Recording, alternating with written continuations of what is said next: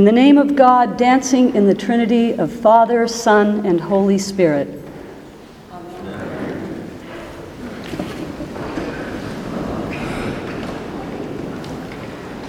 Well, there's almost 400 words in today's gospel reading, and Jesus' name barely comes up, and only in passing at that.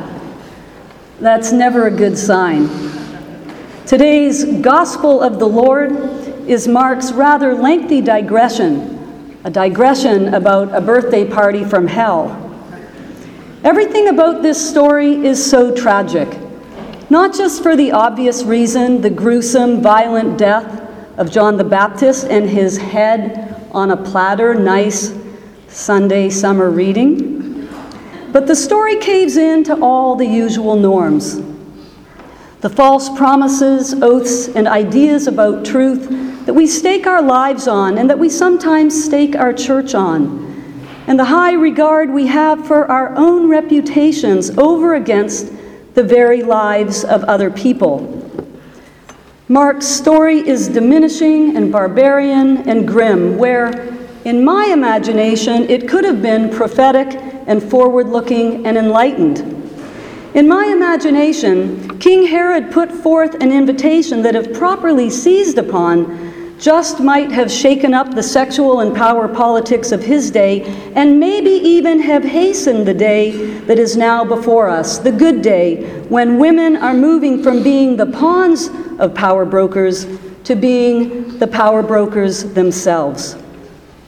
Herod hands young what's-her-name, call her daughter of Herodias, call her Salome, call her the dancing girl, whatever. Herod hands her the opportunity of a lifetime on a silver platter, and she blows it. Ask me for whatever you wish, and I will give it. Whatever you ask me, I will give you, even half of my kingdom.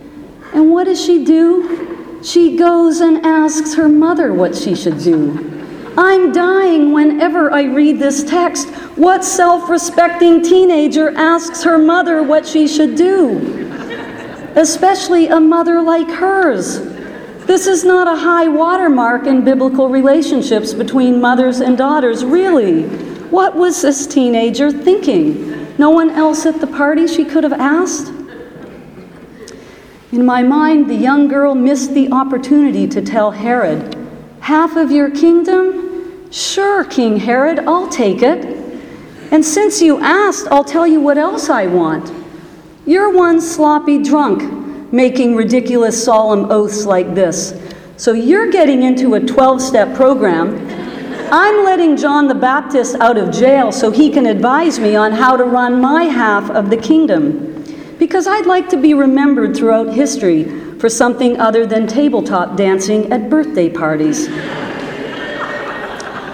Forgive my anachronistic fantasizing, but it's summertime and the digressions are easy. And it's a momentary break from a world as remote as this text might seem, a world that is still far too diminishing and barbarian and grim. Indeed, this text is closer to us than we think. We can recoil understandably from the imagery of a head on a platter. But closer to home, the guillotine was used for the death penalty in France until the practice was abolished in 1981. To put that date in context, that's more than a decade after the Beatles split up. And strangely, the guillotine takes its name from the French physician who opposed the death penalty, but proposed the use of such a device for causing a more humane and painless death. And who among us thinks of a humane and painless death when we confront horrific headlines of beheading all too frequently today, recently as close to home as Lyon? The text moves even closer to us, though, when we consider the many metaphorical ways that we lose our heads, and our behavior in turn can cause heads to roll. No shortage of idiomatic expressions come from this particular horrific and historic method of punishment.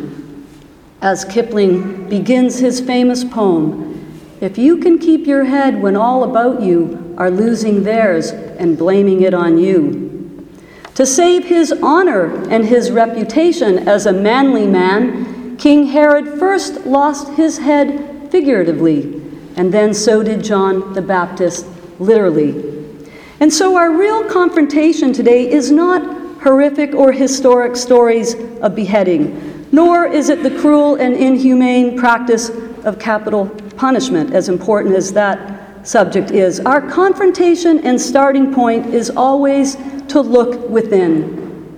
To look within and to visit all the ways that we are capable of severing community and cutting off each other's spirit, simply because we don't know how to confront conflict or disagreement so often without losing our heads. Because the truth is, we can be good and kind and decent people, and we can still be petty, mean, or cruel on a dime. It's an ongoing and lifelong look, the look within. And since we don't hear a word from Jesus today, we can look elsewhere for his wisdom to the Sermon on the Mount, where he taught about the kinship between anger and murder and the place from which it all begins and resides and moves out, the human heart. A few days ago, the Confederate flag comes down in South Carolina amid cheers and refrains of "Thank you, Jesus," an external and important victory.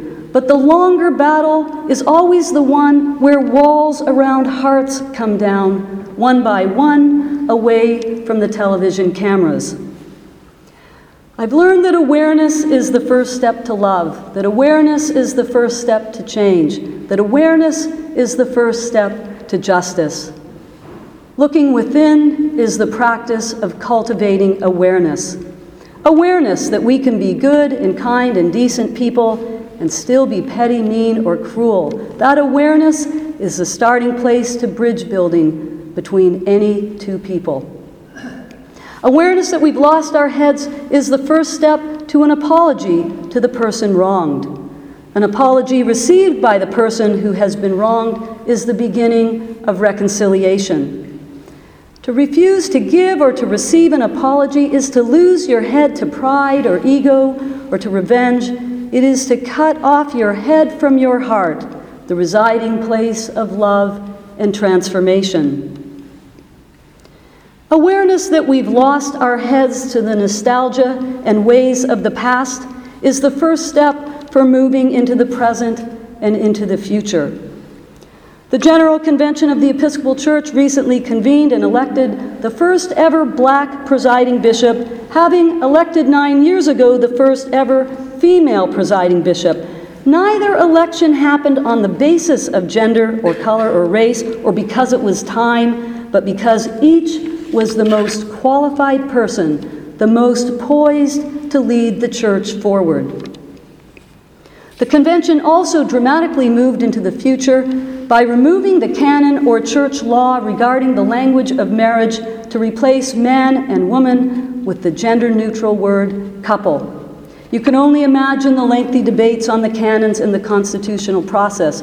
But my favorite observation or reflection of the entire convention came from Bishop Shannon Johnston from Virginia, who simply stated that if he were to put something in danger, he said, "I'd rather it be a canon than a couple." I'd rather it be a canon than a couple.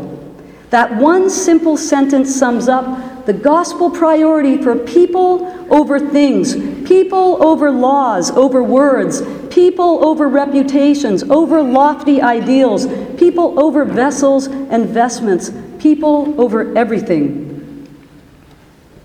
Our hope does not rest on our honor or reputation or words. We are to set our hope on Christ, on a person, in the words from Ephesians today. What a mess we've gotten ourselves into over the years, what wars and violence, what havoc and what unhealthy church life sometimes have been wreaked from staking claims that have no foundation in the only word we're bound to keep, the incarnate word, the word made flesh, the word that speaks only to the love and grace of God, lavished equally upon all. Regretfully, History only remembers Salome as a dancer at family birthdays, and we can only hope that she never asked her mother for advice again. But I digress. Today is about progress, about cultivating awareness where cooler heads prevail. It's about moving forward and being on the right side of history. This is cause for dancing, not on tables, but in the streets, where heads won't roll, but the good times will. It is, after all, summer. Amen.